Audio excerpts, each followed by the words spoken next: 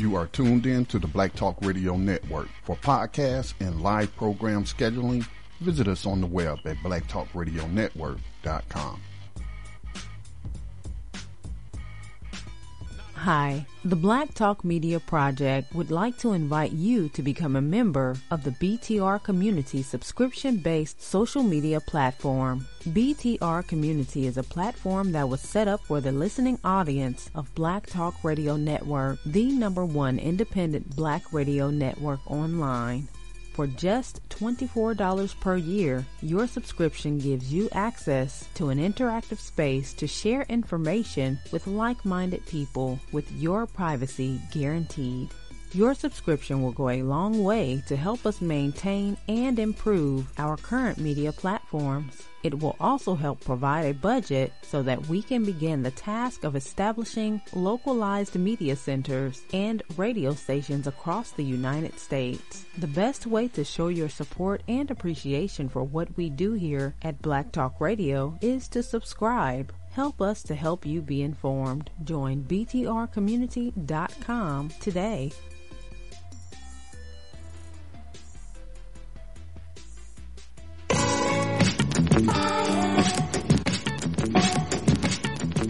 The views and opinions expressed by callers, guests, and hosts do not necessarily reflect those of the Black Talk Radio Network and Black Talk Media Project. Black Talk Radio is new black media for the new millennium.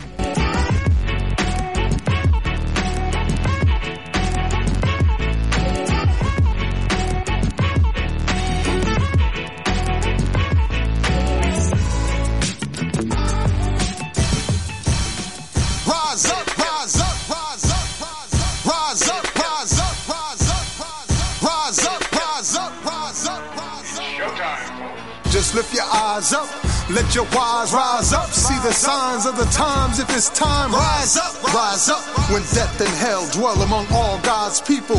When those we chose and trusted have become completely corrupted and inherently evil. When the feast that feeds you starves our father's children. When snuff, porn, and pedo forms begin to get top billing. Rise up when famine claims millions. When justice gives blind eyes to billions. When the Lord's anger is no longer feared. If his protection is gone and your enemies are near.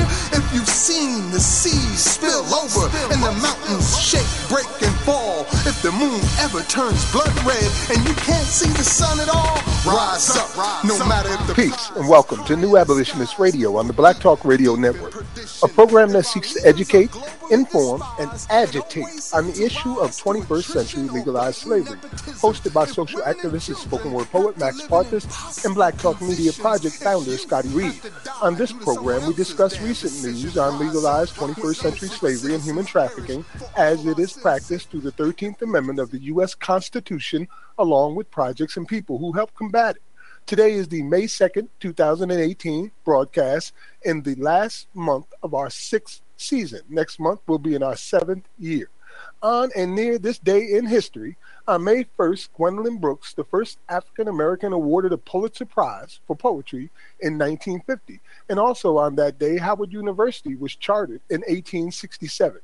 On May 2nd, the first game of National Negro Baseball League was played in Indianapolis, 1920. And on May 4th, CORE began the Freedom Rides from Washington, D.C. to force desegregation of southern bus terminals in 1961. Courtesy of Alabama political activist and abolitionist Swift Justice from the Free Alabama Movement and the Unheard Voices OTCJ Youth Movement, we've got a special guest joining us tonight, Christopher Scott Brewer, a Democratic candidate for District 33 of the Alabama House of Representatives. He's in favor or supportive of rolling back drug laws, retroactive sentencing reform, and cannabis legalization. Last night, during our pre-interview conversation, Scott discovered that the Alabama state constitution has its own exception clause allowing for prison slavery. We'll talk about that and more. If you like what you hear tonight, the primary election is being held on June 5th, 2018, and the general election will take place on November 6th, 2018. Always remember to support candidates that support abolitionists. In our segment, The Slave Catcher Chronicles, we focus on how the New York Police Department continues to target minorities over white New Yorkers for marijuana arrests. Robert Ganji, the director of the Police Reform Organizing Project, said 93% of the nearly 4,100 pot possession busts made in the first 3 months of 2018 involved people of color, citing state statistics. We'll also cover Milwaukee, which had the same dirt uncovered, stating the city of Milwaukee and the ACLU of Wisconsin have reached a tentative settlement in a class action civil rights lawsuit alleging that Milwaukee police engage in stop and frisk practices targeting African Americans and Latinos. I know I said I didn't want to talk about fools, but the latest insane muckery has forced my hand, so I produced a couple of videos on Kanye West and Bill Cosby. I'll explain about those videos later. Speaking of new videos, former Rikers Island CO and New Abolitionist Radio guest Robin K. Miller has released the trailer to her new series, Rock Island. Make sure that you get a chance, you check it out. Congratulations, Robin. Last week, we explained how Lee Correctional Prisons may have been staging gladiator games. A prisoner from Lee Correctional states that is exactly what happened. We'll try to play his video statement tonight. The National Memorial for Peace and Justice and the Legacy Museum from Enslavement to Mass Incarceration just opened up April 26th in Alabama, and it looks like a huge success. We'll play a clip from Brian Stevenson's interview on Democracy Now!, which he had yesterday. Maybe it will help in understanding. In direct action news, once again, we want to remind you about a call for a Juneteenth 2018 mobilization against prison slavery from SPARC this year. Supporters of Operation Push are calling on all opponents of mass incarceration and modern-day slavery internationally to honor the Juneteenth holiday, Tuesday, June 19, 2018, with a community organizing and direct action. In collaboration with my brother Henry Henderson in Columbia and Prismatic Dreams, I've arranged to put together a panel discussion and a spoken word performance on Juneteenth in Columbia, South Carolina. Hopefully, many of our community will attend. Another reminder, a nationwide prison slave labor work strike is being called for on August 21st. At least 6 states are already on board. If you know someone inside, tell them what's going down. Our abolitionist in profile tonight is William Henry Johnson, 11-11-1833 to 1918. He was a black abolitionist, politician, and crusader for the rights of blacks. A rider of the 21st Century Underground Railroad is James Owens, Jr., a Baltimore man who spent 21 years in prison for a murder he was always said that he did not commit. DNA evidence led to his release in 2008, and before the end of 2018, he is expected to receive $9 million in compensation. As usual, we'll dissect and disseminate current news and events related to 13th Amendment slavery from the perspectives of slavery abolitionists. We'll also update you on the Nixon tapes research team when we have an opportunity. Be sure to follow the information on our Facebook page at New Abolitionist Radio and also support our efforts by joining the community.blacktalkradionetwork.com and finding links on our abolitionist planning page. So, let's get this started. Got a question or comment? You can call us at 704-802-5056. You can chat with us and others by logging in at uberconference.com/Black Talk Radio Network. Once again, I'm Max Parthas. What's happening, Brother Scotty? Hey, what's good with you, Max? Shout out to, what's the sister name again? I do recall her interview, Robin K. Miller. Robin K. Miller. And what's the name of that? Is this going to be on TV? It's a TV series called Rock Island. Wow, that's great, especially if it covers modern day slavery and human trafficking. That will be great in any capacity. That will be great, man. I know you said you made a video about Bill Cosby and Kanye West. I said what I've had to say in the past about Cosby. I'ma just say, no, I'm not going to say anything on that. But let me say something about Kanye West. Kanye made those ignorant comments, which most people have heard. I did not hear them till today, about slavery being a choice. And then I'm seeing people splitting hairs about those choices. And I get what the people who are saying. They did have a choice. I get what you were saying. But that's not what Kanye implied. I get that I could be Frederick Douglass and I can choose to let this man continue to enslave me, or I can choose to, what did Frederick Douglass say about getting freedom with his feet? I can choose to escape like Harriet Tubman, and then I can also choose to go back and help other victims. So there were choices. There were choices being made. But what Kanye said, again, this is my problem with most of America, is reading comprehension or comprehending what you're hearing. Kanye West was implying that since slavery lasted 400 years, and if you want to get technical, it's still going on by way of the 13th Amendment. So that's 550 years on this continent of North America. But he was implying that it went on so long that, hey, they must have chosen to stay in slavery, which is, it's a asinine, ignorant comment. But after I said what I had to say on social media about Kanye's statements, I chose then to turn the focus to something else he said that I am in complete agreement with. Kanye West said, I think that, and I'm paraphrasing what he said, but Americans should be able to unite around the issue of prisons, which we know he talking about prison slavery, because we have his track, New Slaves, where he mentions Correction Corporation by name. So so I find it awful interesting.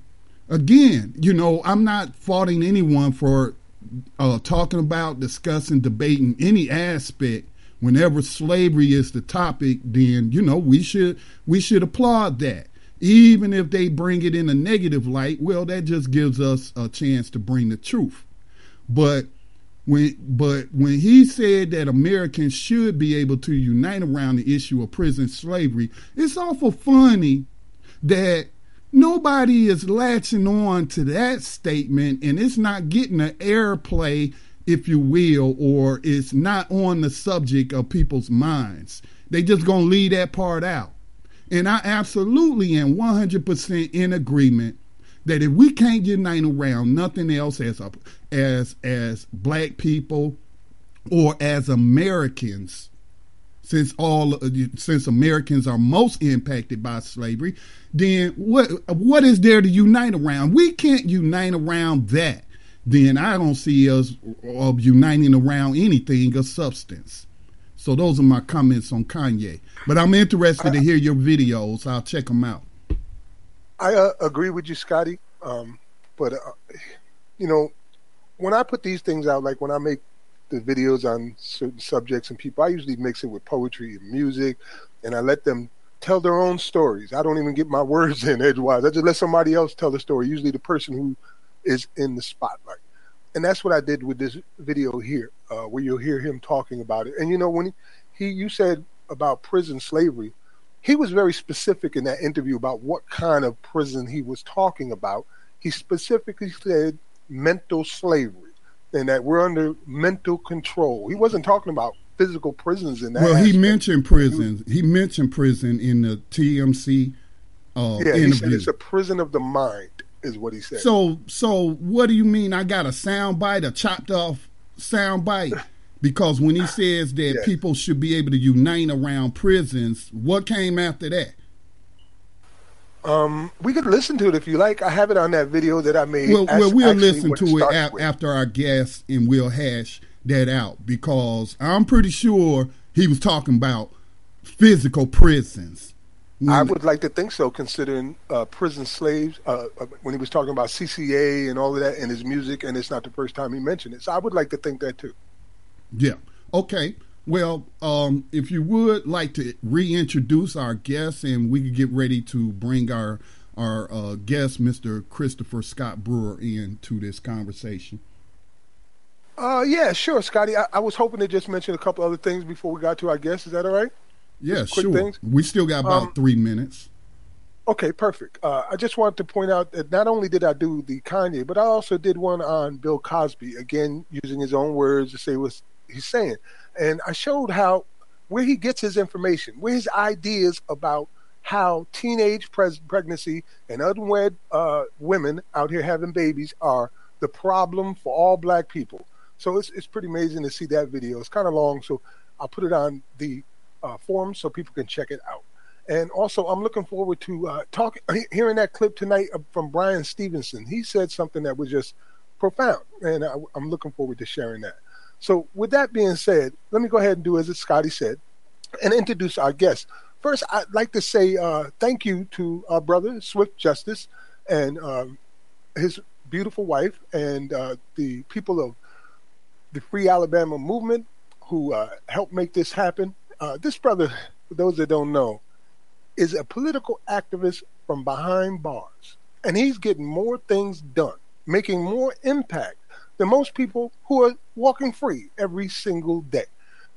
It's an amazing thing to consider.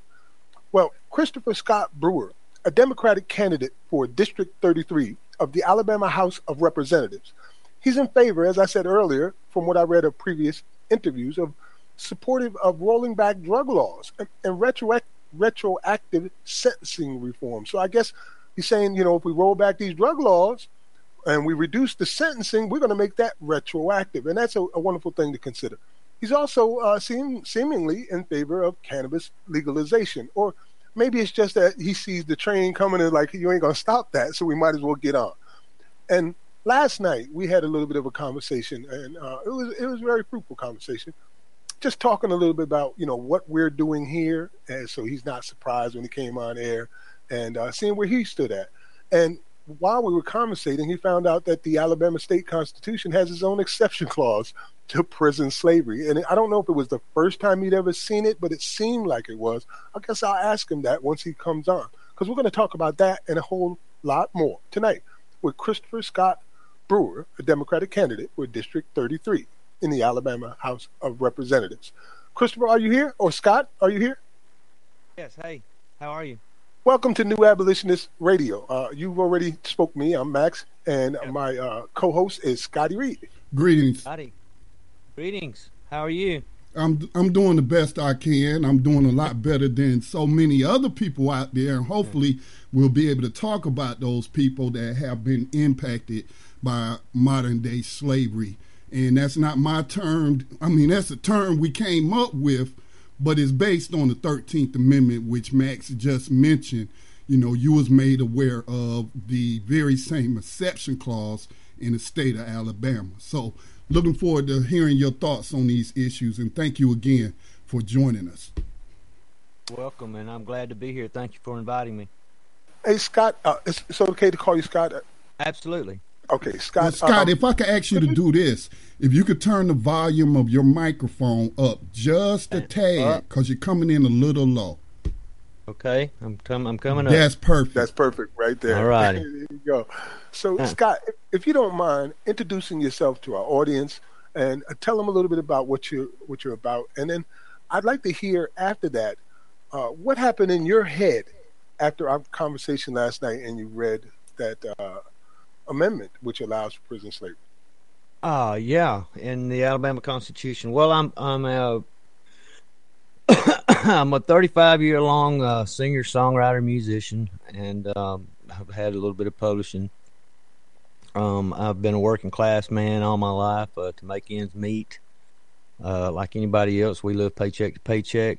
Can't build a savings account, and I probably touched on a lot of different fields, a jack of all trades kind of in a way.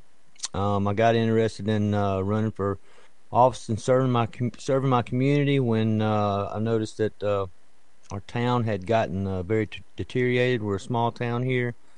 A lot of small towns across the country, across the nation, are suffering that same effect from manufacturing leaving and stuff like that. We've been a mill town here forever, and when we lost paper and textiles, we haven't recovered from that. So the economic state of my district and my community got me interested in wanting to serve. I've got a little bit of service in my blood. My mother was a teacher for 40 years. My father died in Vietnam in 1967 as a career Army Staff Sergeant. He was there to as a part of an advisory team. died 3 days in country. So, you know, public service, I think, is just a sort of a natural step for somebody who come from my background in music, who had a lot of ideals to, you know, that whole saying about music can change the world. You know, when you're a young person, you kind of hope that you might be able to affect people's emotions and change, you know, people through music. Now, being 53 years old, in my mid stage of life, I guess, and with a couple little children, because I had children late, I'm very concerned about the future of my kids and their peers, and families who suffer injustices, families who suffer economic struggle just like we do, or you know, families who are worse. Now I don't have a district that's, you know, we don't even have we don't have a prison in my district, so I don't have a direct contact with a prison that's going to be affecting or that I'm affected by as a citizen in this district. But now we do have, as y'all know, some overcrowded prisons in Alabama. We are about sitting on, I believe it was either 24 to 29,000 and a capacity of 14,000. 200%. 200%, and that is absolutely unacceptable. We're waiting on Kay Ivey, our interim governor, who came in after a very embarrassing Republican governor and who got put out of office, carried out on a log basically because his sex scandals and behavior, and we had a lot of corruption in Montgomery with Republicans. They have been the party of get tough on crime ideology, and I believe that they've affected directly the mass incarceration and the 200% rate that we have in our prisons right now. Our prisons are old. They need massive reform, massive remodeling, or we're going to have to build something new to replace them with. But now there's a large resistance to people in Alabamians who are against building new prisons. I don't think we're all against building a new and better prison to house what we need to house or to house capacity, but expanding on capacity is what worries us the most. Expanding on capacity. If we begin expanding on capacity, if we start building prisons to create more units, then we know for a fact that under this Republican ideology for getting tough on crime, then we're not going to see justice reforms, and they're going to try to get convictions in order to fill those units.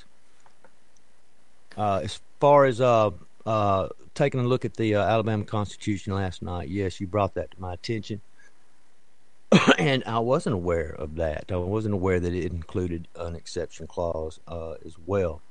But I would like to go a little bit further too and say even on the 13th Amendment, the exception clause is remarkable. It's remarkable that it's just now getting the attention it deserves. I don't know that there was a preponderance of Americans who understood that the exception clause was there. Yes, there has always been abolitionists fighting against legalized slavery. Even Frederick Douglass himself denounced the emancipation as a stupendous fraud after traveling through South Carolina, North Carolina, and Georgia. He did that on the anniversary of the emancipation in Washington, D.C.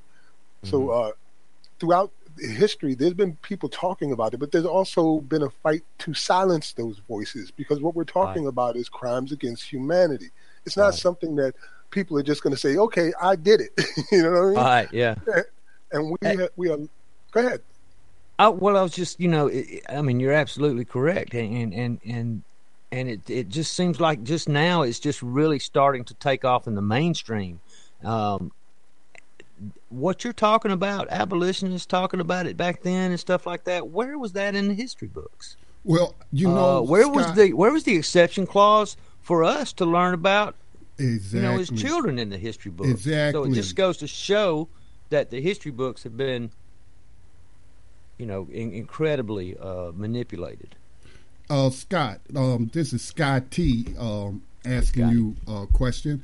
I don't really have a question, but I'm in agreement with the sentiment that you expressed, that this is a failure of education. And it's a blatant failure of education, not for Americans not to know something so important about the U.S. Constitution. And it's also an indictment on the larger society for, it's one thing, teachers should be teaching it, should be included in the lesson plans. By the way, when they said that slavery was over, they put an exception in there that, hey, if they convict you of a crime, they can put you into prison, where thereby you'll be leased out to private corporations, or the state will make money off of that free labor. Or as some say even today, will save money by using prison labor, as Kamala Harris, a member of your party, once argued against. Her office argued when the Supreme Court told them that it was unconstitutional with the overcrowded conditions that they had. And she was like, if we get rid of her office, because she didn't argue with herself, but it was her office, argued that we will be depleting California of its cheap labor pool. But, Scott, I did when it was the so-called 150th anniversary of the 13th Amendment, Spielberg did a movie. They even had a ceremony with all these, Congress, important people in Washington, D.C. attending. And they were celebrating the 13th Amendment as if it abolished slavery. But I made a video of every article I came across online that was talking about it. And to each and every one of them, none of them published the entire 42 words of the 13th Amendment. It went like this, quote, involuntary servitude and slavery shall be abolished, ... Left all the other words out. And that's intentional, don't you think, Scott? So don't feel bad that you didn't know, or it was just come to your attention. And it is an indictment on the education system, but an indictment on the larger society. But I did not know until I was 45 years old, and I'm 51 now. Isn't that amazing? Isn't it amazing? And I like to say that Kamala's statement about, and I believe that I was told, Max filled me in last night, that was about firefighters in California. And obviously, California has a great problem with forest fires. So using prisoners, convicts, to fight fires would not be a terrible thing to think about if they were being compensated and they were being trained as firefighters. I mean, that seems to me that would be a great path to a job or some sort of job security in California if a man was able to get out on parole and proceed with that sort of training and that sort of experience. But that's not what they're doing, are they? They're using them as slave labor, and it's just about throwing them to the wolves. Yes, you're absolutely right. That is what it is. And the biggest secret that's been kept from us is the secret of convict leasing. And that's mainly because it was so embarrassing globally that to this nation, the cruelty that they were inflicting upon people, that in 1928, after a cave-in in the state of Alabama, where 128 people were killed in this cave-in, all of them black, they were forced to abolish the convict leasing system. They were forced to abolish it at that time in Alabama. But they didn't stop because, as you know, in Alabama today, there are factories built into the prisons where they're manufacturing goods and services for companies like McDonald's. And they're also shipped out to work in different facilities, and they're getting paid nothing. Like, that's what Alabama's average pay for prisoners who work while in prison is zero. As a Right. matter of fact, if you don't work, you're tortured, put into solitary confinement, threatened, and brutalized. And I'd like to ask several questions of you tonight in regards to what's happening in Alabama today that you may or may not know about. And if you do find out from his today and you're able to do something about it, that would be a beautiful thing. Mm-hmm. One of the first things that I'd like to talk to you about or ask your opinion about is just recently there was another no bid contract for $360 million that was given to Wexford Health, a company that has been the subject of legislative scrutiny because of its proximity to a prison bribery scandal in Mississippi. I don't know if you know what happened in Mississippi, but the entire state was shown to be corrupt, and the commissioner, longtime commissioner Christopher Epps, is now in prison for 20 years. He's turning state evidence that's going all the way up to the governor of Mississippi. And they believe that Alabama is working with the same people doing the same thing. And just recently, we've had Alabama give $360 million in a no-bid contract to this healthcare provider that does not provide adequate healthcare. Yes, well, that's not something that I've been aware of. Obviously, stories like that don't. We rely on underground journalism to give us that kind of thing. When I say underground journalism, I don't mean like not dark journalism or anything like that, but like Alabama.com. Would be one that would come to mind, where that's basically just internet journalism. It's not something that's put out in print. It doesn't make our state we call it citizen paper journalism. print. Citizen journalism is the word you're looking for. Yeah, okay, that would be a good term for it. So I mean, we really rely on those entities, those journalistic that journalistic integrity to go out and seek those stories out. And a lot of that stuff, they have to really kind of be around Montgomery to find it out. Listen, I wouldn't be surprised at all that Alabama would be involved in that in the same way, because we are still full of Confederate daughters and sons in this state. We still have segregation in this state. That was shown mostly in how our districts were drawn and gerrymandered. If you looked at my district before the redrawing just happened now, where we went up to 28% black, but before we were like 79% white, 20% black, and then there was that 1 or 2%, of other ethnicities or whatever. Above me was 32, which has gone to a Democrat, Barbara Boyd, which was exactly the opposite. Now, we've changed the line since then, and I've picked up some more black populations just by redrawing the lines a little bit.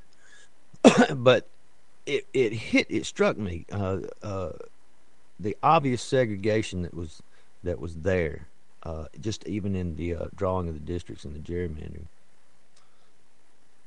So, in regards to this incident that I was just talking to you about with your governor and the no bid contract just handed out like a freaking party favor for $360 million to a company that has been shown to literally let people die for lack of care and not provide sufficient health care, and skimming all of that money into their corporate pockets. Is there anything that you think you can do about that? And the information, by the way, that I just provided came from one of your local independent Alabama newspapers. Right. I don't know. I'd have to look into it. I can, in a position that I'm in, just trying to, as a candidate, trying to find my way through a campaign, being, sort of a novice at this. I'm not really a politician. I don't come from a background of being an attorney or. You got a little bit of experience in criminal justice, though, right? I do, yeah. I studied criminal justice at JSU before I enlisted in the Navy, and it fascinated me, and the law fascinates me. So I'm very interested in being a legislator. I think maybe I had a little bit more of a calling to be in the legislature than I did being a mayor, which of course I didn't win that election. I elected a mill guy for that. And this, like I said, this is a mill town, but that's neither here nor there. Oh, trust me, I can relate. Right. As much as I can do, as a candidate in a position, is just try to bring awareness to it and talk about it in my campaign, and I will commit to doing my research, making sure I get the exact information on that, and start bringing it up in my campaign and my speeches. Absolutely, just like I'm bringing up some other things that I'm finding out along the way. One thing I was telling you about last night, Max, was my campaign is a little different campaign. I'm not promoting systemic, by the numbers type of plans and solutions and answers. My campaign is more of an open discussion. I operate from a core set of values. It's how I intend to lead when I'm in office. Obviously, when you win an election and you're able to go into office and you're actually serving, then you have a lot more information available to you, a lot more power to obtain that information, and so that's how I intend to use the office. But basically, I'm operating from a core set of values. I think that core set of values for me is what's going to lead me in campaigns to end a lot of the injustices that we have. I would like to see finding out what I've been finding out since I've connected with Unheard Voices and Swift Justice, and being privy to the information that they've been sharing with me. It's been very enlightening to me, and I'm now starting to incorporate that into my campaign and speak about it. And the more knowledge that I'm receiving, more information, and more I'm empowering myself with that knowledge, I'm able to speak more intelligently on the matters. Well, and I hope that it's resonating. I hope, Scott, that means that you'll become a regular listener of New Abolitionist Radio every Wednesday night at 8 o'clock p.m. Eastern Time. And if you're busy, there's always the podcast. But I do have a question. Now, on this program, we do keep the focus, do our best to keep the focus on prison slavery through the 13th Amendment. But we have these other issues that are related to that, like what people call police brutality. We call slave catcher violence because police, unfortunately, are fulfilling some of those same roles pre-1865 slavery, enforcing the Fugitive Slave Act and other racist and aptly named slave codes. So, it's not that I'm trying to badmouth law enforcement. I know they got a real big lobbying group out there, but I think we had to come to grips with this and looking at that issue and how it intersects with slavery and the modern role that they play in that institution still being allowed to legally exist. But I have a question for you about the process, though. All right, because it's wonderful. It doesn't matter to me that you are not up to date on the issues as political junkies are, but you have a calling to provide that service, as you just said, and you're educating, you're going through the process. You said it's an open dialogue. Now, that's great, and I love that. But is there any concern on by members of your campaign or by you yourself that the DNC may be putting its fingers on the scale of the election in endorsing that their chosen candidate over you? Because I don't know if you saw the story out of Colorado recently. The candidate's name escapes me, but he calls himself a Democrat / progressive. And he recorded Steny Hoyer, the number 2 man for what's her name, Nancy Pelosi. She's the House Minority Leader, so he would, I guess, be the minority whip. But the number 2 guy being secretly recorded, which wasn't against the law in California. It's a one-party state, so he didn't violate any laws. But he recorded this guy admitting that they funnel money to their preferred candidates, and this is in a primary, of course. They want their guy, and ideals don't matter. grassroots support don't matter. Polling doesn't even matter. We have our person that we want, our candidate, and we're going to throw the full weight.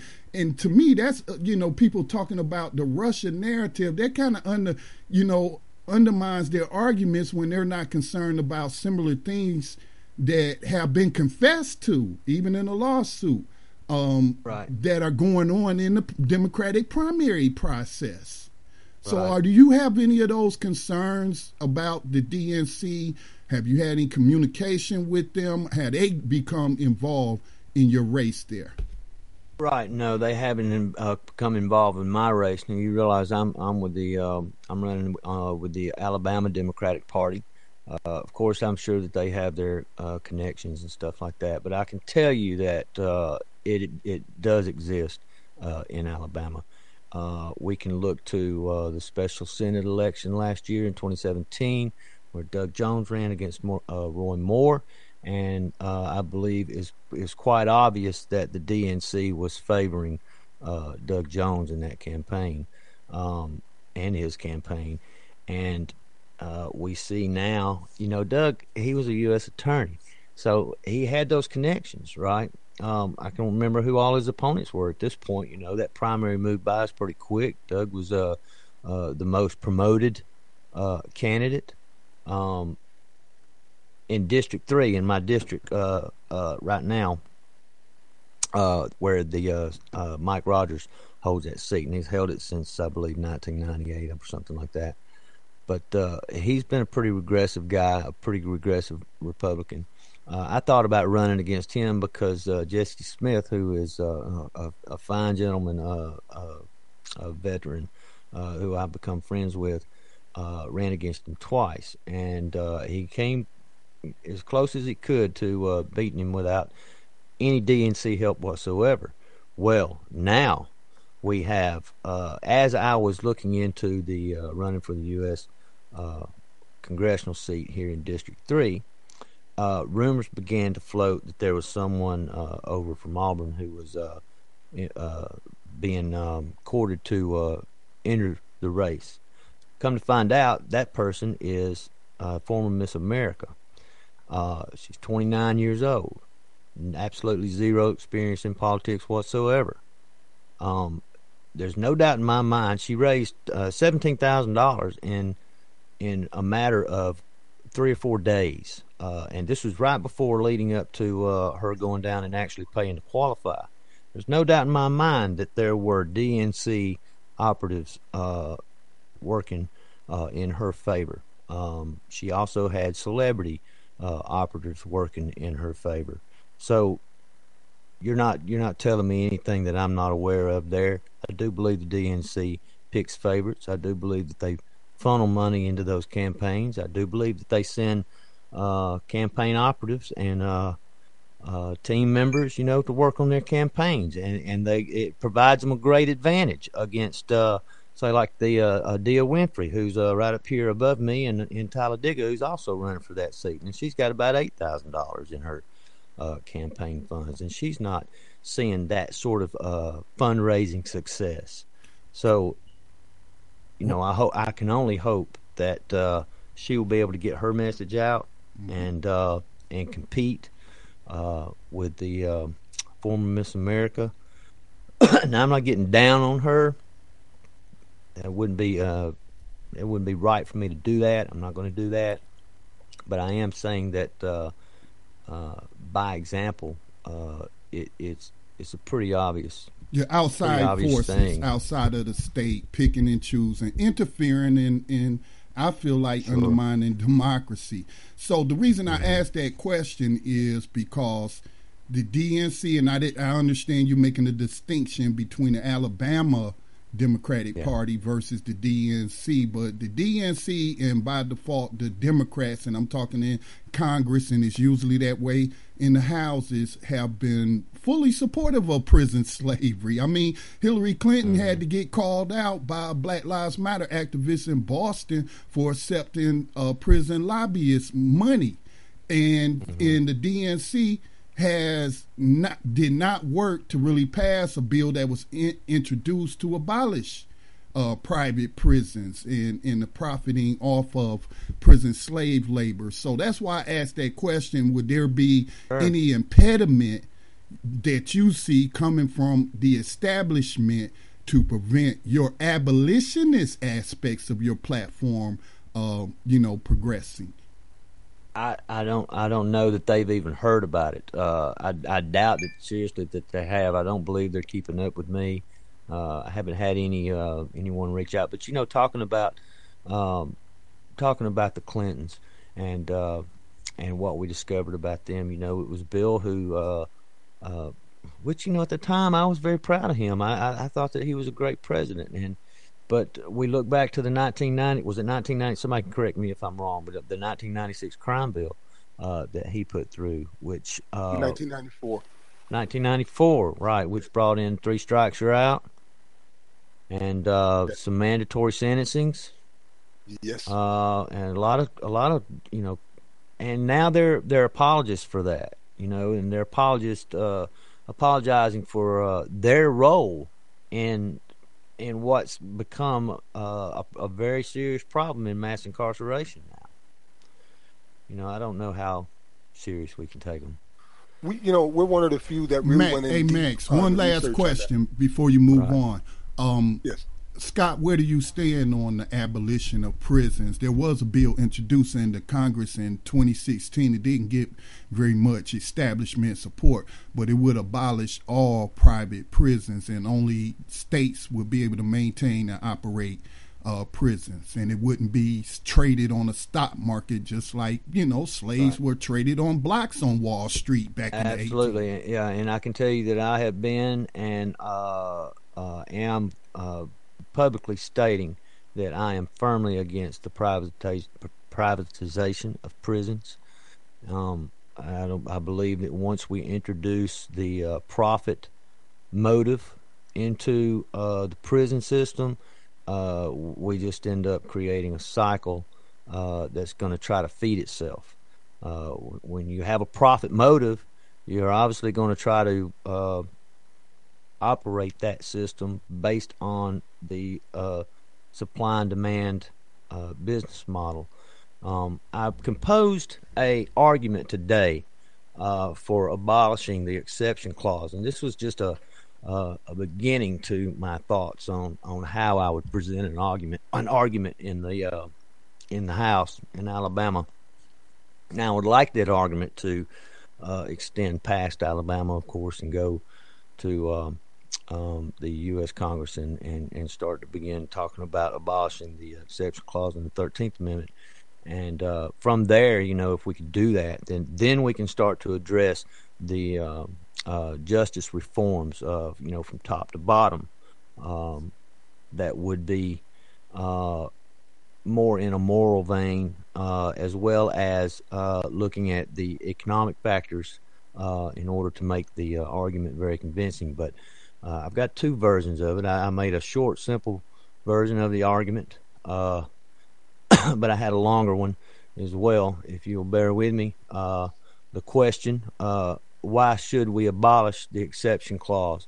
Because when the state values cost savings on labor by indulging itself in coercion of involuntary servitude as punishment for crimes, it ensures a requirement for convictions to supply a demand for units to fulfill quotas created by expenditure. Understand? Created by an expenditure.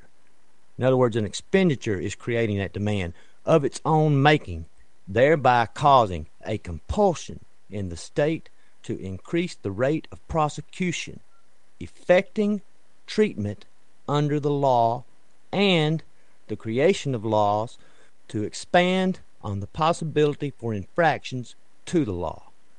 The simple version of that was when the state seeks to secure savings in labor costs by indulging in coercion of involuntary servitude as punishment, it ensures a demand for convictions imminent to supply the expenditure. Understand? Imminent to supply the expenditure, causing a compulsion for expanding prosecutions by effecting treatments under the law. I think that's a great proposal, Scott, and very codified, Americanized language that doesn't even bring up the issue of race, but just points out this language in law that increases the likelihood that we'll have plenty of slaves for, the state to profit from, or quote unquote save money. But in the economic, isn't language so important? Yes, our it entire is. Constitution, everything is based on the language that we use. And you'll notice I didn't say by affecting equal treatments under the law. To say equal treatments, right, tends to bring another factor in there, because there was a time in this country when we considered black people to be unequal. So if you were to add that word, right?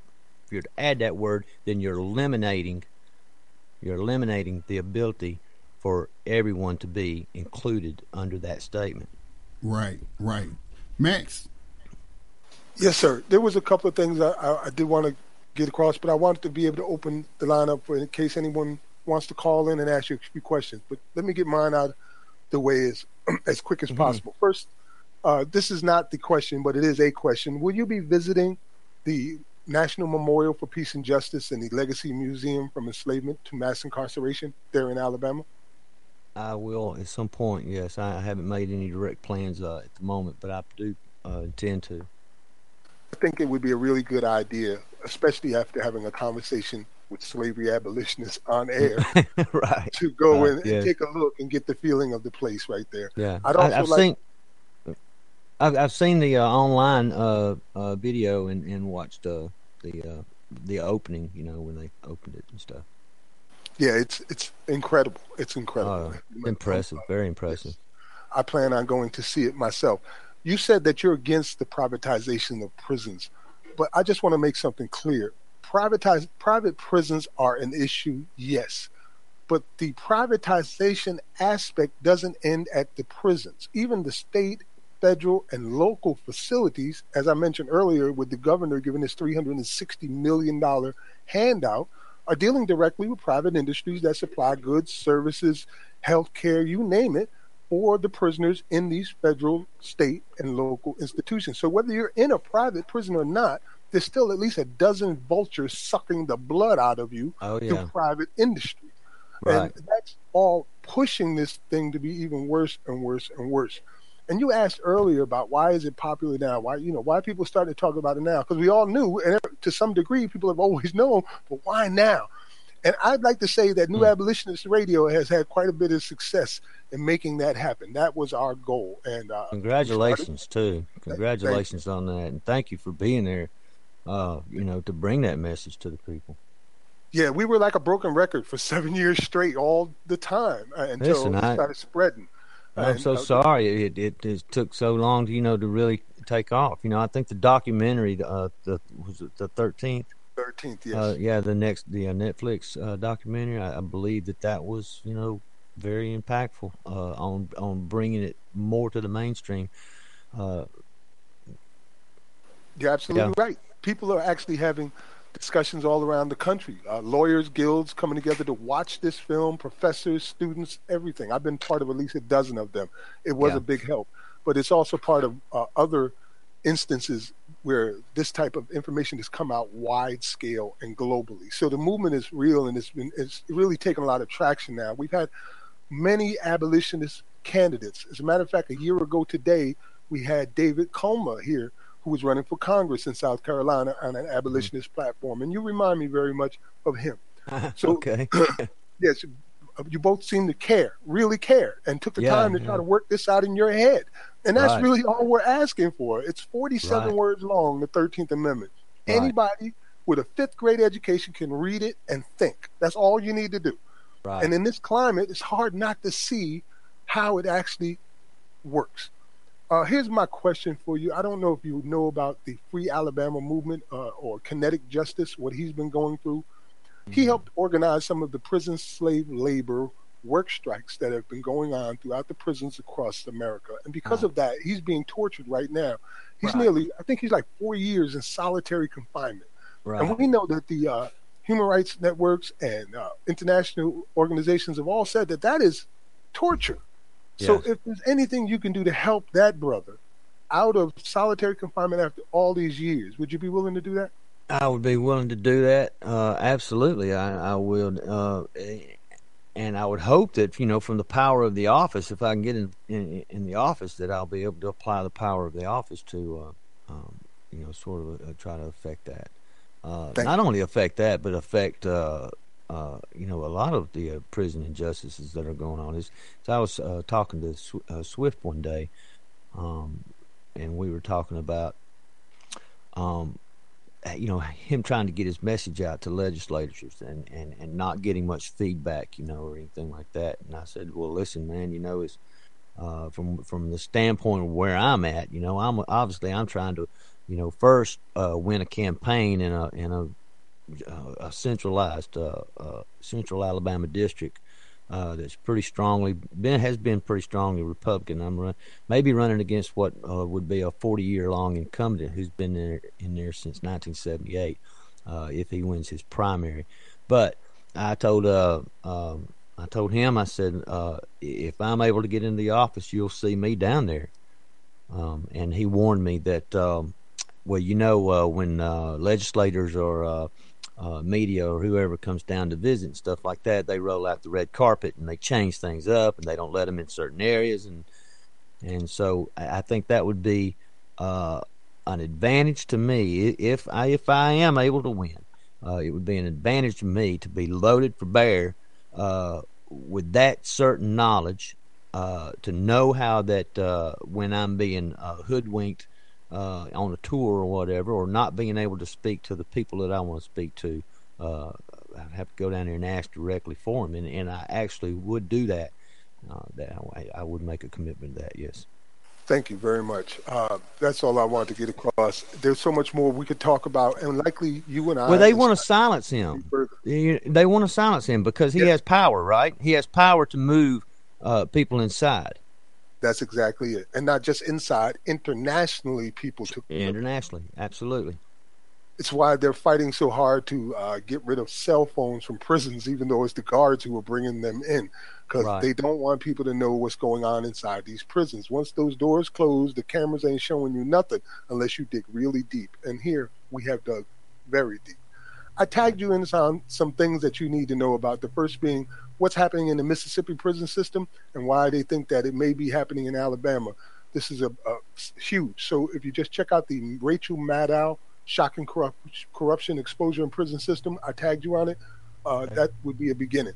It will really open your eyes to what is happening systemically to people of color, particularly in the state of Alabama. Right. Scotty, be happy to. Thank you.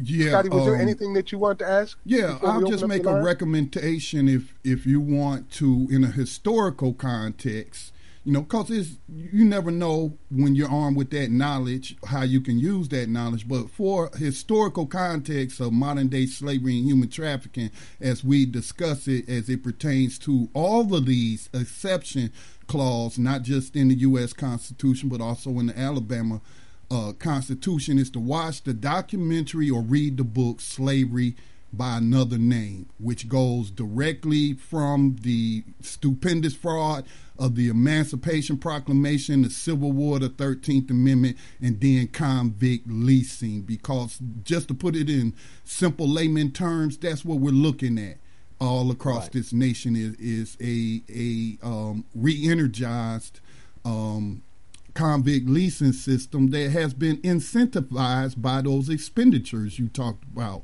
earlier. So check that out. And what we need to do though is we need to change that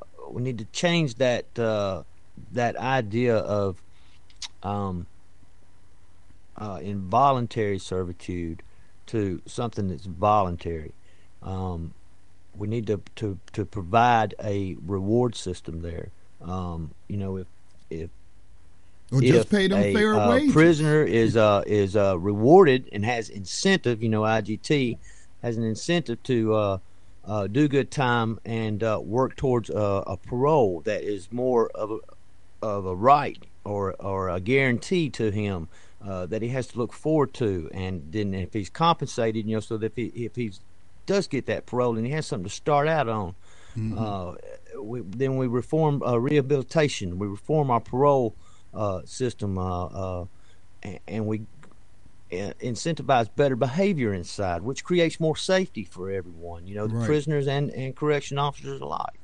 And we cut down on cost and like healthcare cost and injuries and oh man, it just goes on and on. And that list of information I said I provided with you and tagged you on it, one of them is called Our Freedom Bill. It's a prisoner's Bill of Rights from the Free Alabama movement. I've read it. Yes, well, I have it. I have it on PDF in my folder. Perfect. Well, perfect. Scott, I got both of those and the relief bill too. And Scott, I just want to say the key thing that stood out to me tonight that I heard from you was, if we just change that exception clause, then being the operative word, we get into reforming all of the related, laws and systems that have been set up. That's very key, because I call it the first domino.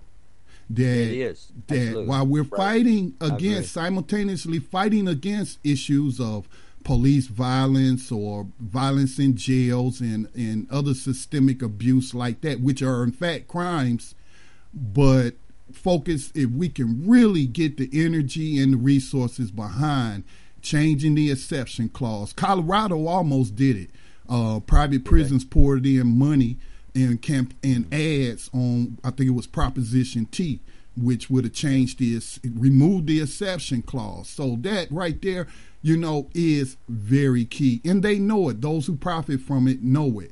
So I'm glad you said those things, that it's about priorities, man. And that's that first domino to fall, and then the rest will fall. But thank you. That's all I have for you tonight. We have to remove that. Right. We have to remove that as the main driver, because that's the main driver. It doesn't matter where you're at in the world. If there's a loophole to be exploited, no matter how criminal it is, it will be exploited. It's as simple as that. And that's what we're allowing with this 13th Amendment exception clause. It's why today anybody in the world can go to a online broker or call their broker and buy prison stocks, which is basically, in effect, owning people. Well, absurd. Absurd. I call BS on that. And that's the official statement. Oh, my God. It is BS. What we want to do is take a commercial break real quick. When we come back on the other side, we want to open up the phone lines if anybody has any questions for you. You're listening to New Abolitionist Radio here with Scotty Reed and Max Parthas. We're talking with Christopher Scott Brewer, and we'll be right back after these messages. No, I'm not a writer. Okay.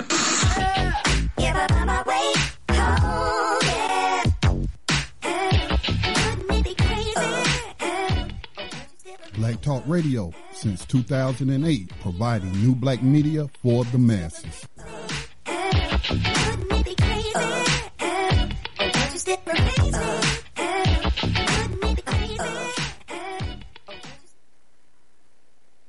Peace and welcome back to New Abolitionist Radio. If you have a question or a comment, you can call in at 704-802-5056. If you're already on our uberconference.com/Black Talk Radio Network page, you can just unmute yourself by pressing ***. Scotty, anyone?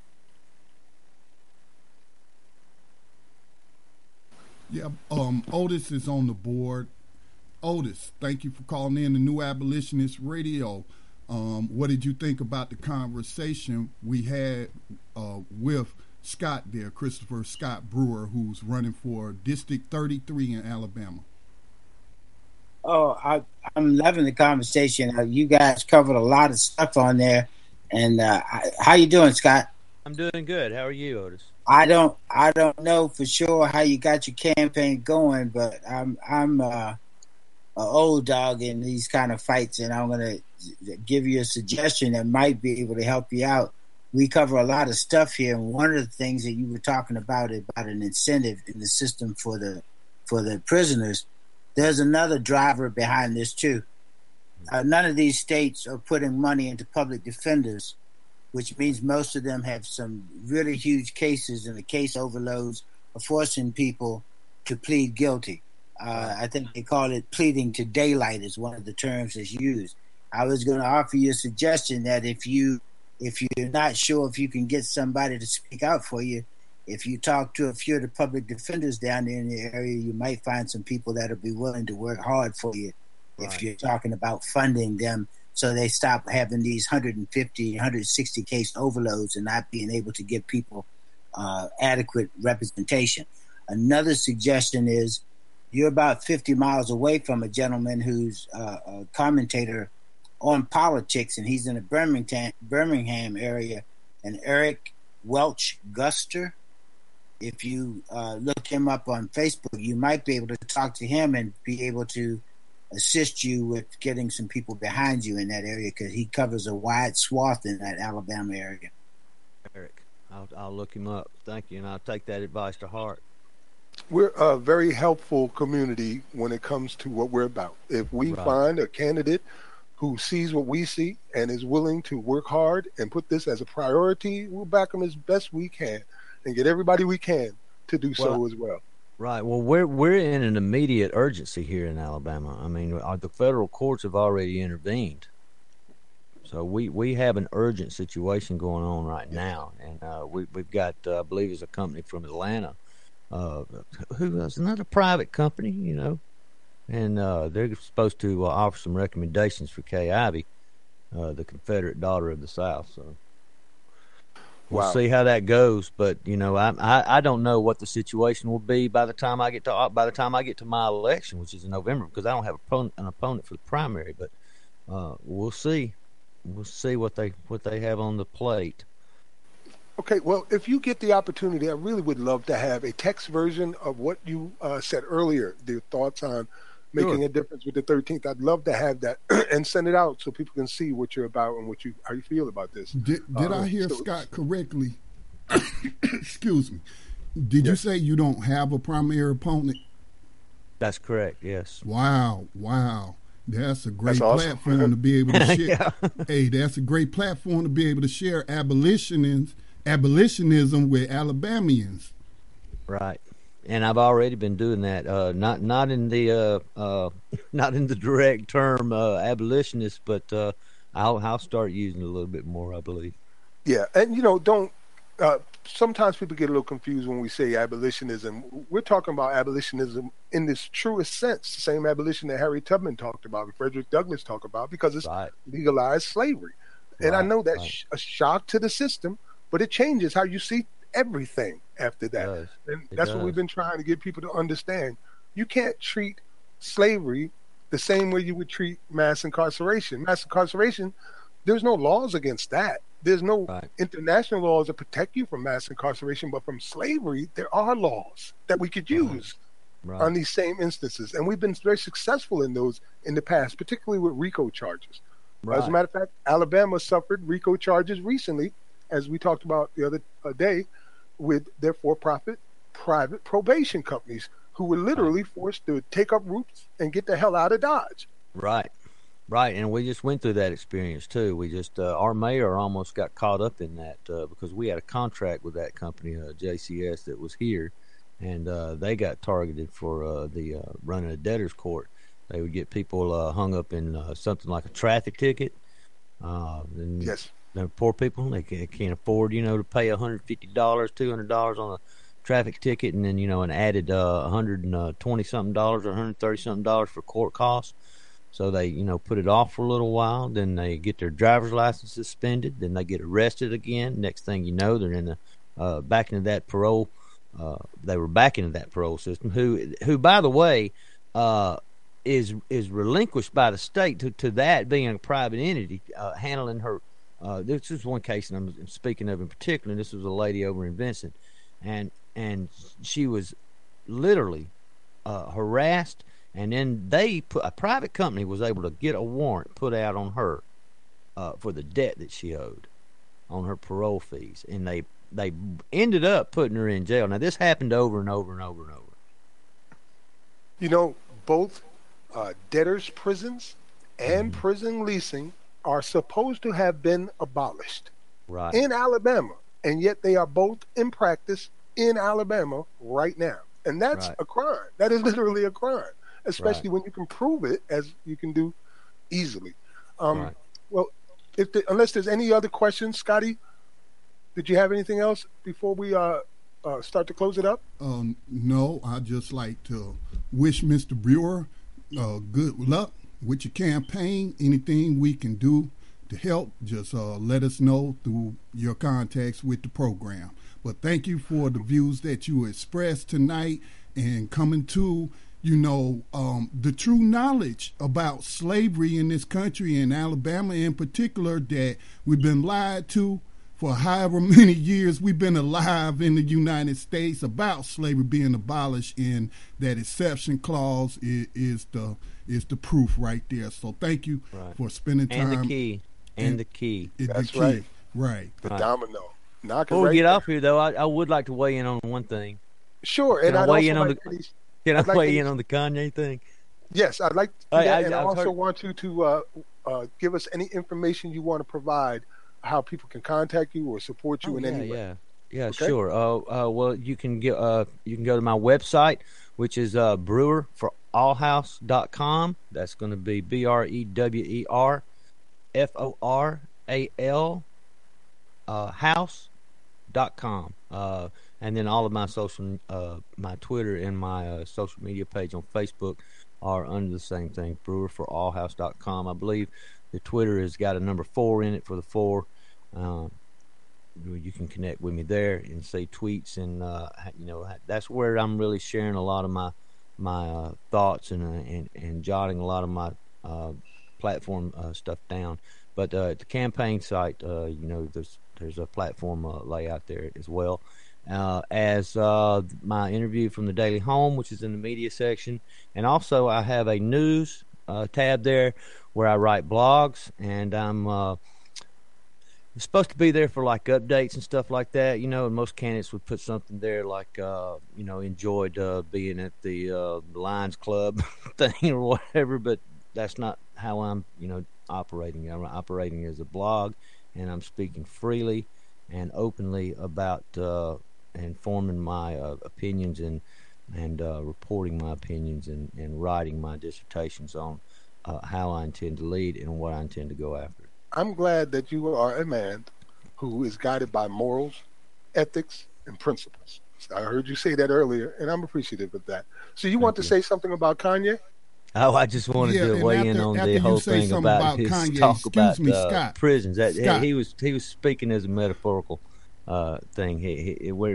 I believe the normal saying would be that we're slaves to the system, or that it's a mental slavery. And then he didn't like the fact that they were using the word slavery, so he changed it to prison. And it was a metaphorical thing. It wasn't a physical thing. All right. Scott, before you go, I think we do have one more call. Are you up to take this call? I absolutely am, yes. Okay, looks like we have a call from your state. 251, your mic is open. Thank you for calling New Abolitionist Radio. State your name. Go ahead with your question or comment for our guest tonight. Peace, y'all. It's Tag. How's it doing? Great broadcast. Good. I'm great. How are you, Tad? I'm well. Appreciate it. I had a question just because, and appreciate, what you put forth today, and the fact that you're coming into recognition of abolitionism and the 13th Amendment and the rest.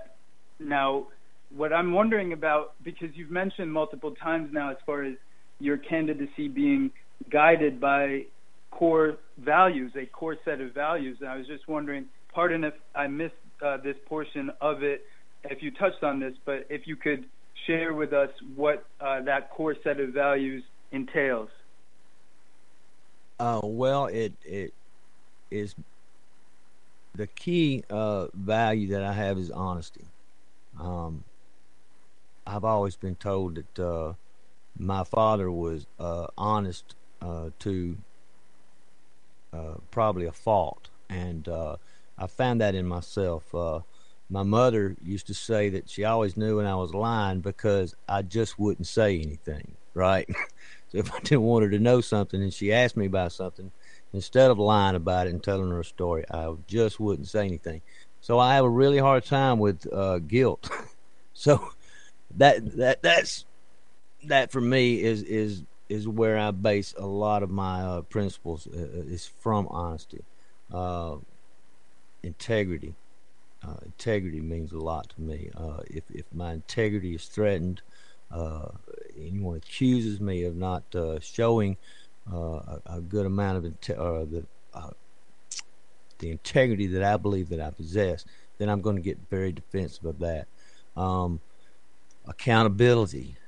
Take responsibility for what you've done in your life. Take responsibility for the power that you're going to implement. You know, as a leader, as a legislator. Just those kind of principles to me are the foundation of who I am. Awesome. There's an interview also on his webpage tag where he talked about a lot of those things. That's where I learned about his principles and such on his news page. Actually, it says media. So if you go to the website and click media, you'll see the interview there. Tag, did you have anything else? Great question, by the way. Much appreciated, Brother Scotty, and to you, Brother Max. I will check out the website. My follow-up question, if you have time, Scott Brewer, is, and pardon again if this was already covered, but how did you come into contact with Swift Justice, and what is your relationship with Free Alabama Movement? Well, that's easy enough. I was contacted on Twitter and asked a question from a very Naisha. Naisha, man, she's awesome. She rocks, you know, and she wasn't pushy about it, but she wasn't going to take no crap either, you know. So I believe, you know, I believe I surprised her a little bit because I was open to answer her questions, and then I believe she was surprised by a few of my answers, and we were first engaging in tweets back and forth, and she was tweeting back like in between some of my thoughts. She asked me one question, and I gave her like a 5-bullet answer, and she was like, you know, coming in to ask me questions in between. I was a long thought, and I'm kind of guilty of being long-winded sometimes, but I like to be in depth. I believe that people deserve to know fully what you're trying to get at, you know. So that's how we came in contact, and from there that conversation continued. She put me in contact with our contact down in Atmore, Swift Justice, and I've opened up a dialogue with him, and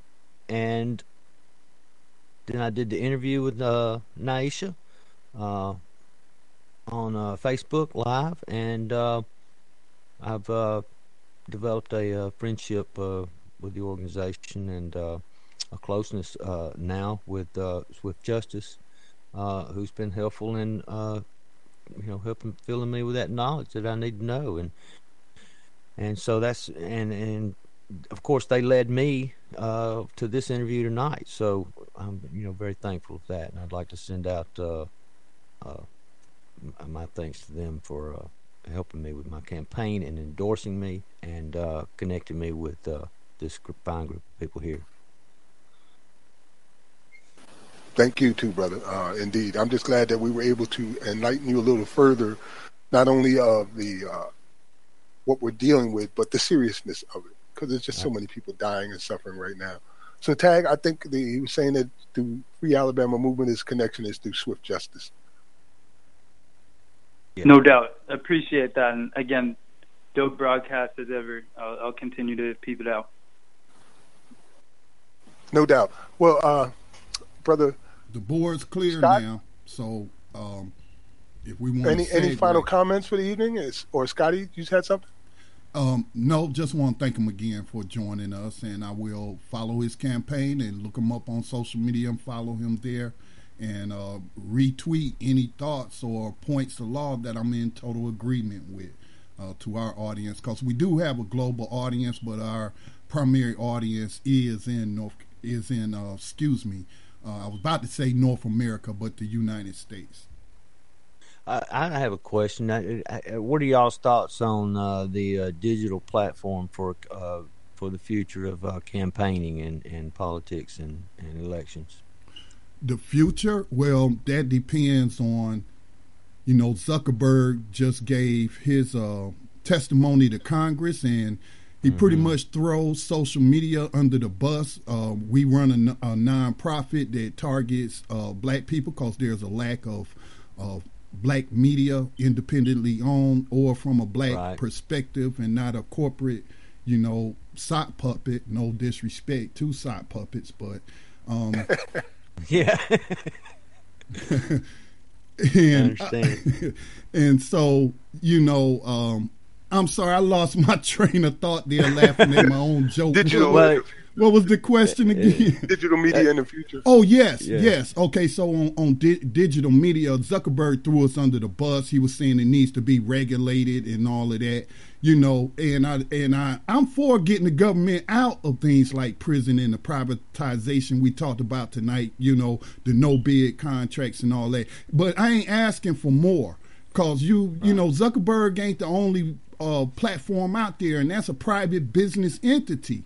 And like I tell people, you don't just get to come on my platform that I built or represents our organization, or our organization has public ties to. You're not going to come on and use certain language, like you're not going to use terroristic language. You're not going any other common decency things you would find in community guidelines. And so Mark Zuckerberg saying, well, we invite regulation. I mean, what do we need? The social media community has pretty much been self-regulated up to this point. If you get some bad information, well, that's on you if you didn't do your research, or one of your people that you in contact with will point out to you the fake news, or you should maybe look at something else.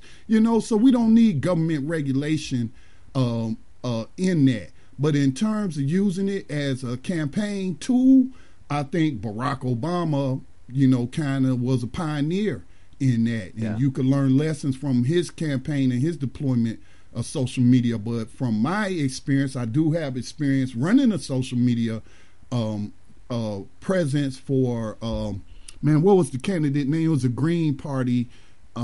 He was running for Senate for South Carolina. I can't recall his name. But it's a very low cost way. If you don't have a big budget to pay for like TV ads, and y'all know how much that time costs, especially during a political campaign. Facebook ads, I ain't never bought Twitter ads, but I assume is similarly priced. Will get you a bang for your buck for what you spending, and then the way you can geo-target your audience. You can target your district. Only your district is seeing these posts. You know what I'm saying? And it's a way, like you said, is important to you, and you explained the process between you and Nyesha. Having open dialogue with the community that you say you want to serve and represent. So social media is a way to bypass the filters of the corporate media and really get in touch with and have a platform or a dialogue where people can just be open and honest, and we're not just getting a bunch of talking points. So to answer your question, is a great value tool. Thank you. I just say that the future is now, and you are here talking about your run for the House of Representatives. That is the future. Independent media is really where it's at right now. Right. It serves as an example. Right, exactly. That's right where it's at right now. That's how people are learning most of their real news. They aren't even paying attention to the mainstream media anymore, and they're bleeding it out in terms of viewership. Right. And I'd just like to say on that point too, man, for everyone who's listening, which I'm sure everyone who's listening on this network, they understand the need to be smart. Don't fall for for everything you see. You know, we went through a couple of years, man, where just we had such a great divide happen over and you know, I hate to call them out so badly, man, but conservatives and Republicans, they are just absolutely in a bubble and in an echo chamber with just absolute lies, and even when we got down to like the Black Lives Matter thing, you know, when social media was beginning to pick up and their message was coming through loud and clear. This is for all of us. You know, it's not a centralized on just black lives. It's just that black lives happen to be the predominant victim of it. The predominant victim of it, but it's the platform for jumping off for the message, which is for all of us. You know, this can happen to all of us. For the first time in history, white people are being enslaved legally. Exactly. The 13th Amendment. It's time for them to stand up and fight for the same things that we're fighting. Well, not just because they're white, though. You know, not just because they're white. Well, if it was really mass incarceration, there would be 4 million more European Americans in the prisons themselves. So they call it mass incarceration, and it's a misnomer. Right. But Scott, white people are being affected as much as 2 million are incarcerated, I think. Yeah, Scott, I think what Max is saying, I know that's what Max is saying, is that I understood. I was just adding the that, first. so. Okay, I'm sorry, because it is. It's a historical fact. For the first time in U.S. history, not North American history, but U.S. United States of America, which is now, you know, a corporation, but that. For the first time, according to the law, a person, regardless of their skin color or status, citizenship status, can be sentenced to a term of slavery, and that's just the truth of the words. Right, and listen, let me make sure that I'm clear on this. You know, when I talk about the Black Lives Matter message and how, you know, white people, you know, beginning to see some incarceration stuff that they shouldn't be outraged or be concerned, you know, because of their skin color or anything like that. What I really want to make a point about is that it's such a testament. It is such a great testament to the black community that they stand from the days of I suppose Frederick Douglass. I didn't live back then to hear the man speak, but I know Dr. King, the way he spoke, his message for civil rights, and even today at this great turning point that we're at, where we're being so enlightened and we're bringing the message out so loud and clear, a great testament to the black community that they stand for all people. Well, we appreciate that, and it stands for all people. That has always been the case, that whatever affects the least among us, if we want to talk about biblical scripture, the least among us, you know, then it eventually will work its way up to include others, if we want to, you know, talk about others. But if we're being honest, what you said is one of your core values. We are not fans of the National Black Lives Matter organization, if we're going to be honest. So we really don't endorse them. Some of the issues that they highlight, of course, we agree with. But some of, even, you know, we've talked about on this program an article one of the founders put out, that's why Max pointed out to you on this program, we're talking about slavery abolition. Understand? We're not talking about. My point was basically about the message, you know, and the difference between how the message is received, on the right, you know, compared to how you know, a lot of us here on the left receive it. Right, the bubble that they live in. I got you. Yeah. Right. You are right. But I remember also that one time Republicans were Democrats and Democrats were Republicans until somewhere around the 60s when they used that Southern strategy and switched places. I don't know what the hell happened, but they switched places. Yeah, the Southern strategy, man. You know, I didn't gravitate with that. Well, I want to thank you for sharing your words with us here tonight. I hope that we remain in communication. We'll support you in any way that we can. And please continue to speak on this issue of modern-day slavery and human trafficking through the 13th Amendment. And when we mention human trafficking, by the way, Scott, we're talking about how these prisons are shipping prisoners across state lines in order to fill quotas at prisons in other states. Right. And right. that is human trafficking. It's supposed to be illegal. So, yes, thank you indeed, my brother. And I hope that you are very successful. Scotty, anything? No, thank you, Scott, and good luck. Thank you, Scotty, and thank you, Max.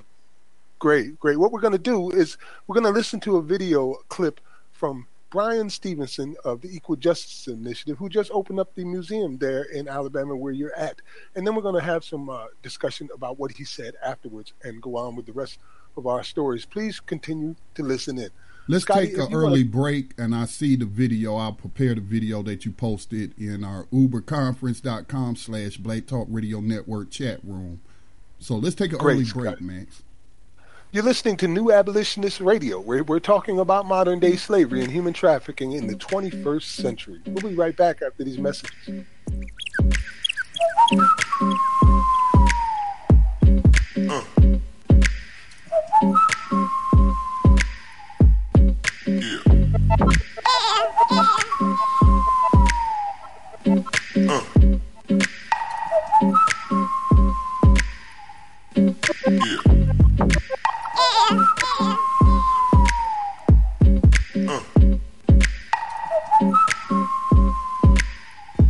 Hi, the Black Talk Media Project would like to invite you to become a member of the BTR Community subscription-based social media platform. BTR Community is a platform that was set up for the listening audience of Black Talk Radio Network, the #1 independent black radio network online. For just $24 per year, your subscription gives you access to an interactive space to share information with like-minded people with your privacy guaranteed. Your subscription will go a long way to help us maintain and improve our current media platforms. It will also help provide a budget so that we can begin the task of establishing localized media centers and radio stations across the United States. The best way to show your support and appreciation for what we do here at Black Talk Radio is to subscribe. Help us to help you be informed. Join btrcommunity.com today.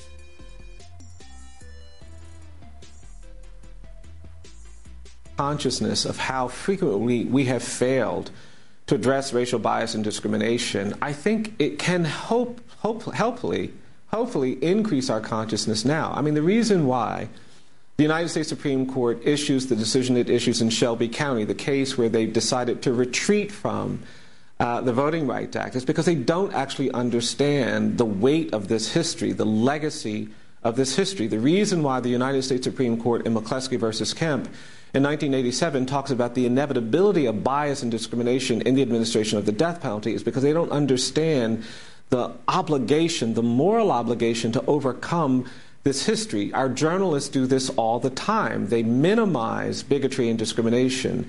They marginalize stories about racial bias. And I think to get them to understand why they should not do that, we have to remind them of how they are replicating the failures of journalists generations before them. During the Civil Rights era, most Southern newspapers were indifferent to the activism of Dr. King or hostile to it. And, you know, I've said this before. Everybody wants to think that if they were alive during slavery, they'd be an abolitionist. Everybody wants to think that if they were active during the time of lynching, they'd be railing against and trying to prevent lynchings. Most of us believe that if we were alive and in a position to march in the 1950s, we'd be on the side of Dr. King. But today, we're in the face of all of these problems. 1 in 3 black male babies is expected to go to jail or prison. There are these constant unarmed shootings of unarmed black people.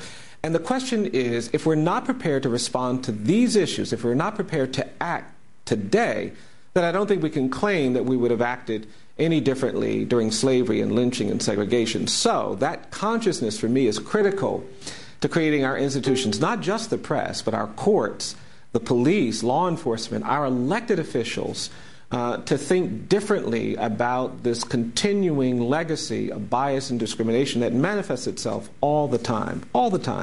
And that's the challenge that I see us trying to take on with these cultural projects.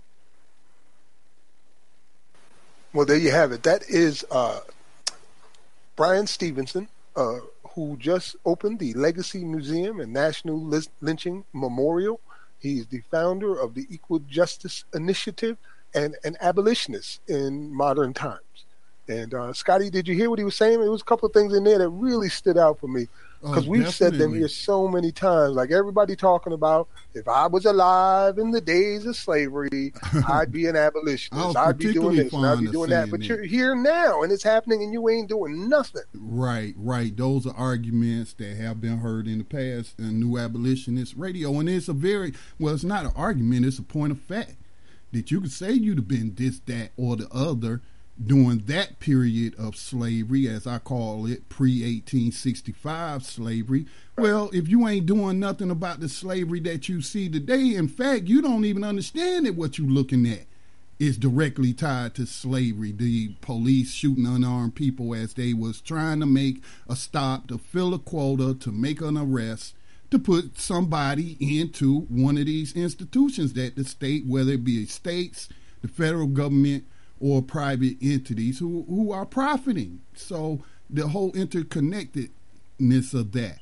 And so we've said it. You know, if you ain't an abolitionist today, what makes you think you'd have been an abolitionist then? Because even every black person, although the record shows a majority, but not every black person was part of the abolitionist movement. And Dr. King was mentioned earlier, there are even people in the community who was like, hey, I'm making a lot of money here off this segregation being the only black game in town. So if people have other options, instead of you looking at the fact that these are tax-paying U.S. citizens, in whether anyone wants to claim to be a citizen or not, you being taxed like you a citizen, and you should have had a right to vote.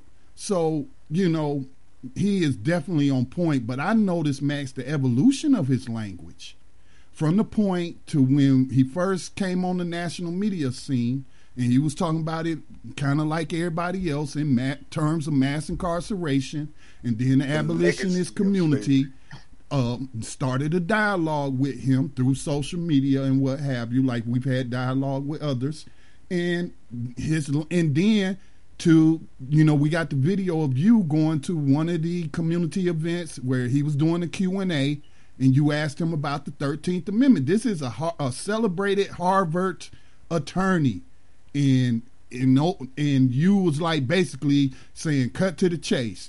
Does slavery exist or does it not, by the reading of the 13th Amendment? And he has become even using stronger abolitionists. He used the word abolitionist, you know, in his language. And I'm wondering if you noticed that evolution. Yes, I have noticed the evolution, and I've been in contact with him since. And you're right, that did kind of push him forward, that moment in time in Columbia, South Carolina, there with all the dignitaries in the whole city in the South there paying attention and listening. And I asked him directly whether or not he thought this was slavery, and if he does he endorse an abolitionist movement? And his answer was emphatically yes, and far more than just yes, but said everybody should be asking this same question. And he's changed a lot since then, so I got to give him props for that. He also stuck a knife in the media. And I think right now he was referring to the conversation that's going on about slavery inspired by Kanye West. And you have all of these media talking heads talking about slavery and completely ignoring the 13th Amendment or the fact that we have slavery going on right now. And they're bringing in experts that don't know their head from a hole in the ground to talk about it. And that's what he said, that they are just belittling it all. Journalists have been doing it for decades, just downplaying the whole thing, and it's all racial terrorism is what's going on. So he stabbed them with a sharp knife right there in that quote. But even more than his words is his actions, because his actions, his deeds is proof of the words that he spoke. In this new museum that he has opened up, you know, one of your mentees did an interview with him recently. I forget which network. It might have been CBS. CNN. And he showed, they showed the exhibit where it showed victims of slavery. These, to get our abolitionist language correct, it's dehumanizing to call these people slaves when they were human beings who were victims of slavery. But he showed victims of slavery picking cotton, and then he showed prisoners in prison unis picking cotton. All right. And he said in that interview, this is the direct line, that, that we should be talking about this. This isn't a perception. We don't perceive slavery, and I'm paraphrasing his words. We don't perceive that this is happening. Here is the historical evidence. And, of course, The museum has the names of the victims of lynching during the so-called Jim Crow period. I was reading or listening to a video of the opening and what to expect, and they said they got a hologram when you enter the door of somebody who died during the period before convict leasing.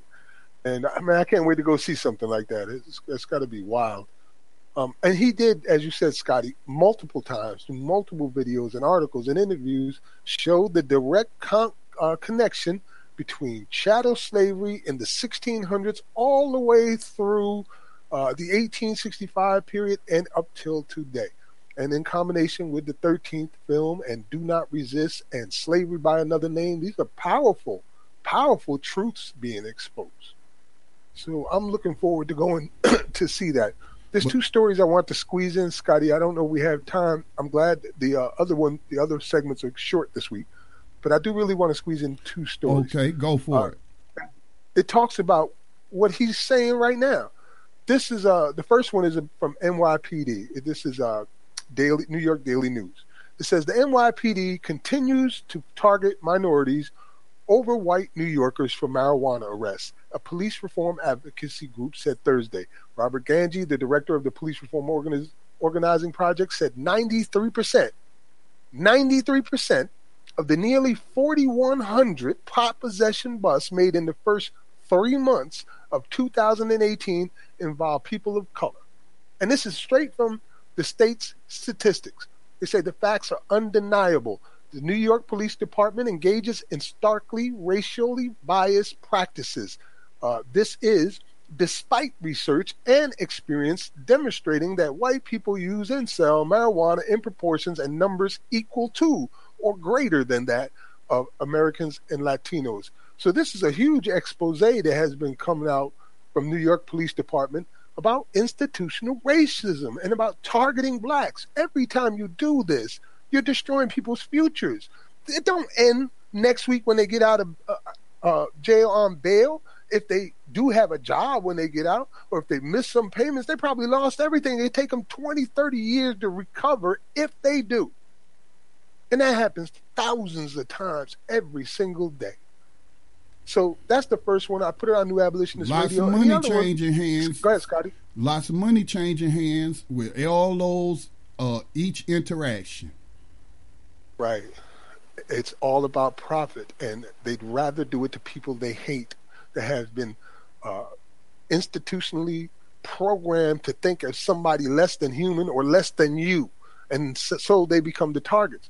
And at the same time, it's happening also in Wisconsin. Their same type of expose just came out, and they pled freaking guilty of institutional racism. The ACLU filed the lawsuit in February 2017 saying Milwaukee police routinely stop thousands of minorities without cause or suspicion. Think about that now. You're just walking down the street, no cause, no suspicion, you're just black, and that's enough to stop you. Right. Such stops are violations of the Fourth Amendment, which require police to have a reasonable suspicion that the person is dangerous or has committed a crime, the suit says. The suit also accuses officers of conducting stop and frisk motivated by race and ethnicity in violation of the 14th Amendment. The city of Milwaukee and the ACLU of Wisconsin have reached a tentative settlement in a class action civil rights lawsuit alleging that Milwaukee police engaged in stop and frisk practices targeting African Americans and Latinos.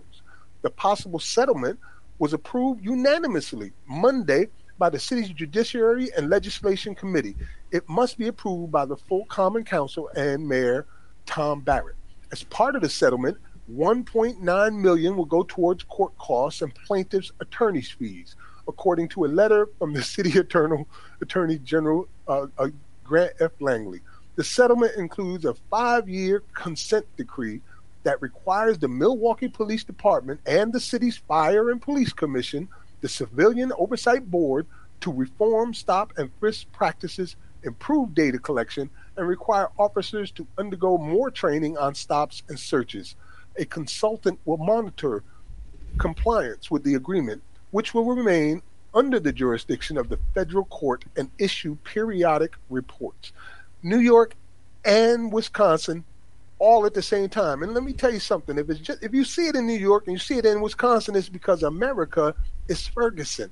It's happening everywhere. This is the standard. This is not the surprise. This is the average happening everywhere. For those, which is why go ahead, Scotty. For those interested, go to BlackTalkRadioNetwork.com. Put in the search term America is Ferguson. That is a series that we did for New Abolitionist Radio, where we analyzed the FBI report from what was going on in Ferguson in terms of, the police having quotas and how that worked with the jail system, the bond system, and was endorsed by the city manager. And so what we talked about that's when we came up with what later got JCS thrown out of Alabama, and that's RICO charges. I believe we were the first to apply the logic of RICO or the language of RICO to these civil cases pertaining to slavery. And so please look that up. Very important series. But I would also say, though, these consent decrees, we've been hearing about them for decades, and they don't seem to be solving any problems. And so they say the definition of insane is to keep doing the same thing over and over and getting the same result, and you don't change up what you're doing. So what does that tell me? That if there is no threat of slavery, if a person isn't being threatened with prison slavery, they are not incentivized to stop their behavior. So we have blatant violations of American civil liberties. Doesn't matter that they're targeting black people or targeting Hispanics, or they shouldn't be targeting anyone. So these are admitted, documented, even admitted to violations, to me, should carry criminal penalties. Maybe we need to change up that legislation instead of consent decrees, which are basically pay a fine to the victims or pay the victims' attorneys. The victims may get some crumbs left over, and, basically just a slap on the wrist. Don't do it no more. For 5 years, we're going to be watching you, but we'll be out of here. And we know what Attorney Jeff Sessions said coming in the door. These police consent decrees that, like we have with Baltimore and Detroit and any of these other cities, we're not going to be monitoring you, which is a signal to those, if you want to say bad apples in the system, but those bad apples, that may be your partner and you looking the other way. So you know what they say about good cops. So I'm just trying to use direct, accurate language. Americans are being violated in a criminal way, all to the goal for slavery, race. You can't talk about race without talking about its roots of slavery and the slave codes, where race was first legislated in the colonies.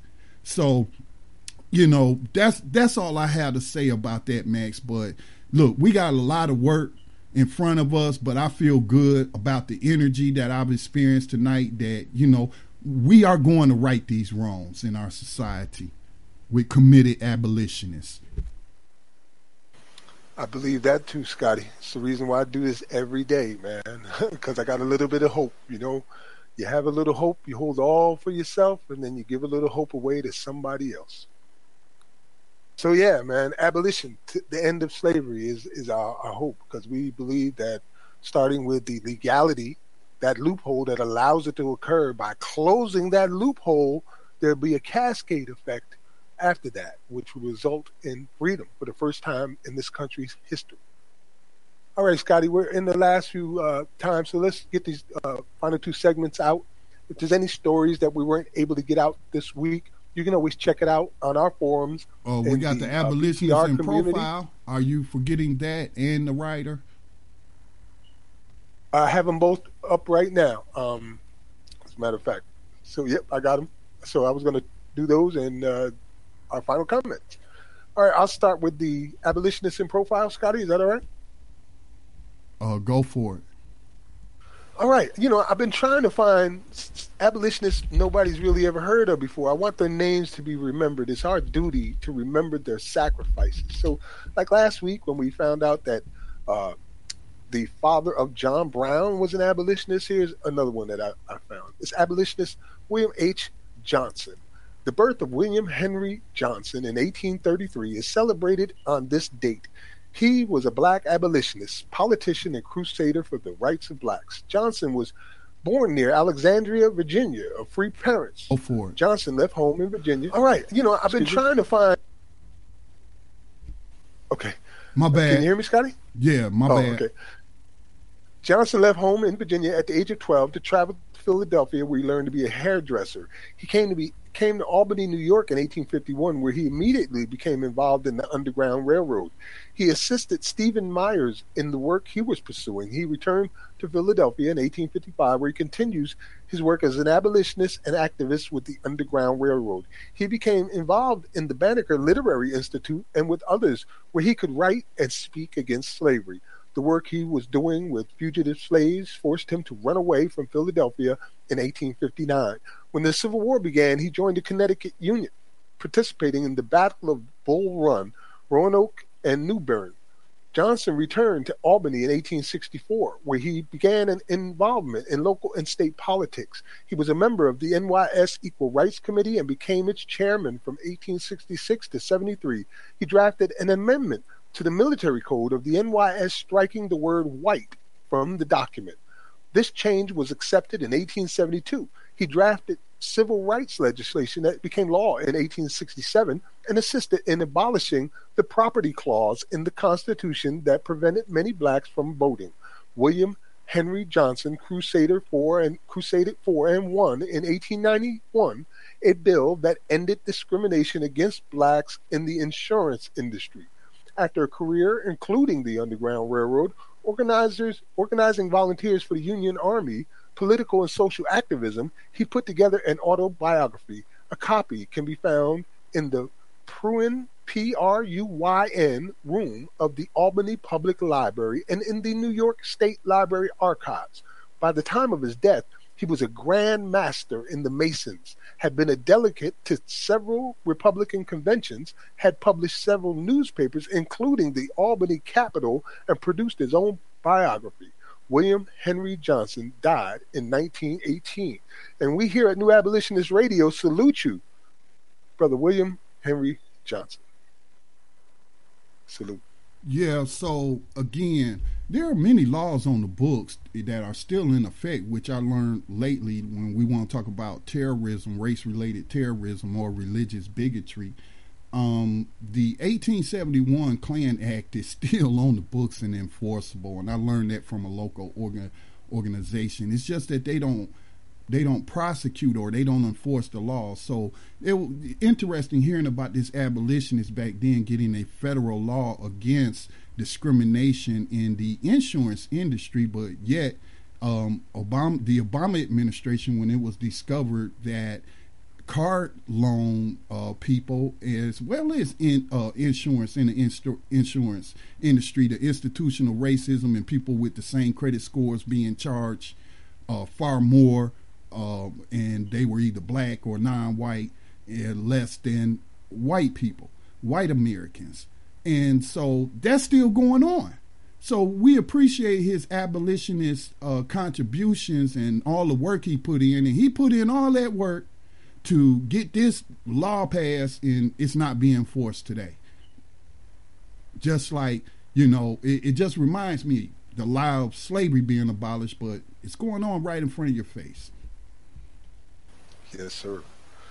All right, Scotty, our rider of the 21st Century Underground Railroad this week has been out of prison now since 2008. That's James Owens Jr. He spent 21 years behind bars for a crime he did not commit, and he was prosecuted due to prosecutorial misconduct as well as police changing evidence, lying on the stand, and on and on. He has since filed a civil lawsuit against the city of Baltimore, and Baltimore now in 2018 is about to issue him $15 million because he filed a wrongful conviction lawsuit against the Baltimore Police Department and 2 police detectives. Not only do we want to say, welcome to freedom, brother, but we also want to say, ka-ching. Now take some of that money and sponsor the abolitionist movement as much as you can. Welcome to freedom, James Owens Jr. Welcome to freedom.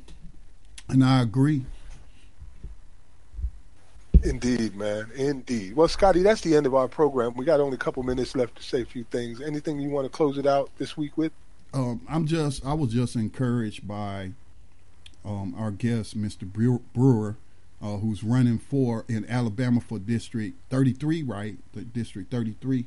I'm just encouraged, on his ability to reason in his mind from reading words on a document, which they say is the most important document, either in our state or in our nation, if we're talking about the U.S. Constitution, and realizing that I've been lied to all my life, and I'm not okay with this exception clause and committing himself to doing something about it, all based on if he wins. So Alabama, y'all need to turn out. Okay, abolitionists, spread the word. We got to get abolitionists in Congress or in our state houses so that we could tip those dominoes. All right, Scotty. I'm going to keep mine real simple. I'm not really keen on victim blaming. I mean, I can't see it. I've studied so much of slavery, so many abolitionists. I understand so deeply that sometimes I feel like I was there just imagining what they were going through because I see the reflections of those things happening today. I'm not about to sit here and blame teen pregnancies for everything that's going on. I'm not going to sit here and blame addiction for everything that's going on. I'm not going to do anything to blame the people who are suffering at the hands of 400 years of oppression, because they're not the freaking problem. They are the results of the problem. And the problem is legalized slavery and human trafficking. Don't you think that would cause a lot of issues? Remember, abolition is a reason for a revolution, y'all, so we can finally know some peace. Peace. Rise up, rise up, rise up, rise up, rise up, rise up, rise up, rise up, rise up, rise up, rise up. Showtime. Just lift your eyes up, let your wise rise up. See the signs of the times. If it's time, rise up, rise up. When death and hell dwell among all God's people, when those we chose and trusted have become completely corrupted and inherently evil, when the feast that feeds you starves our father's children, when